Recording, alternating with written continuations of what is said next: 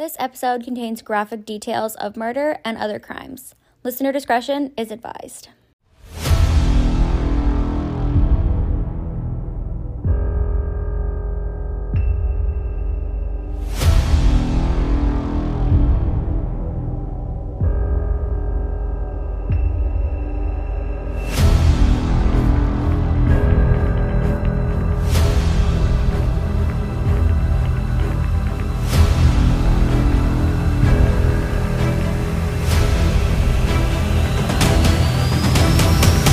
Hello everyone and welcome back to Not Always Polite.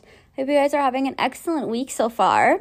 If you're coming from the last episode, whatever episode I put out this week, I'm putting out two short episodes on two different missing persons cases. The one that I put out first is on Joe Moore from Kincardine. If you haven't listened to that already, please go listen. I think it's important to talk about these lesser covered missing persons cases. You never know what you might know.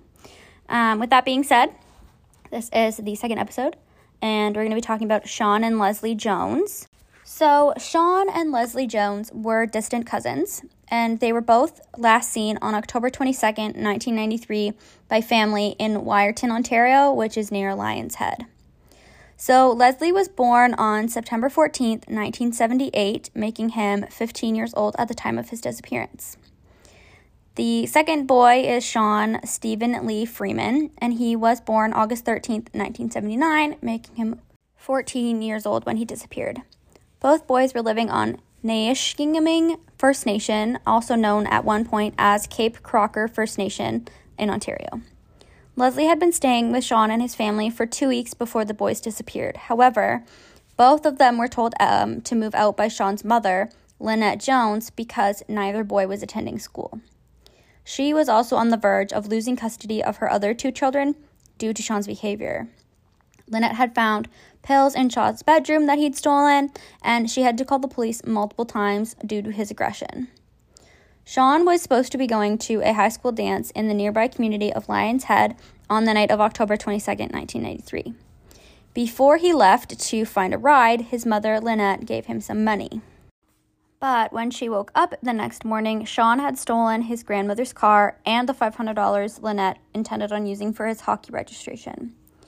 Police eventually found the stolen vehicle in Lion's Head. It had been crashed, and the driver would have been bleeding, meaning there was blood somewhere on the scene. On October 24th, 1993, Sean and Leslie were seen hitchhiking from the First Nation Reserve to downtown Wyerton. Between October 26th and 28th, 1993, there was an unverified sighting of the pair at a Tim Hortons in Owen Sound, Ontario.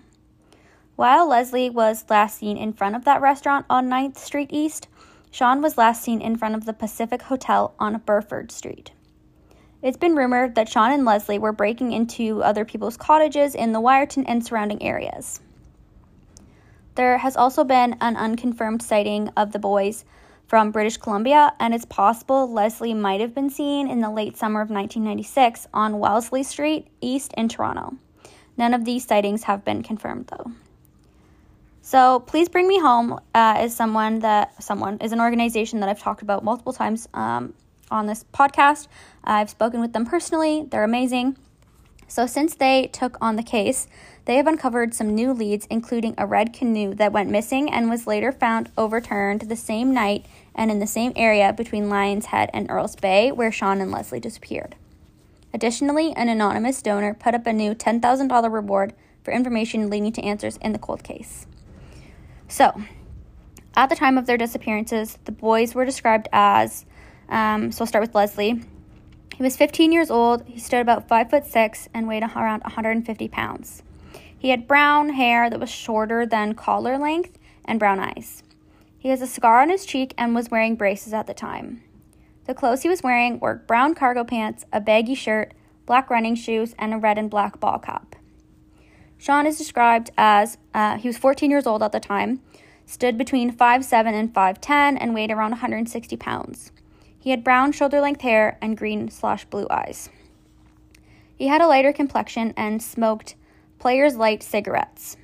He was wearing a black t-shirt, black and red ball cap, blue jeans, a gray and white nylon jacket, and white running shoes. Both boys were of Aboriginal/First Nations descent and were living on the reserve at the time of their disappearances. Anyone with information is asked to give their tips to Please Bring Me Home. Their email address is pleasebringmehome@outlook.com, or you can go on their website, pleasebringmehome.com. So yeah, that is the second episode for this week. I hope you guys enjoyed these. Again, I apologize that they're short. I know you guys like longer episodes, but it's really important to me that I talk about people that aren't talked about enough. So thank you guys so much for listening, and I will catch you guys next week. Bye.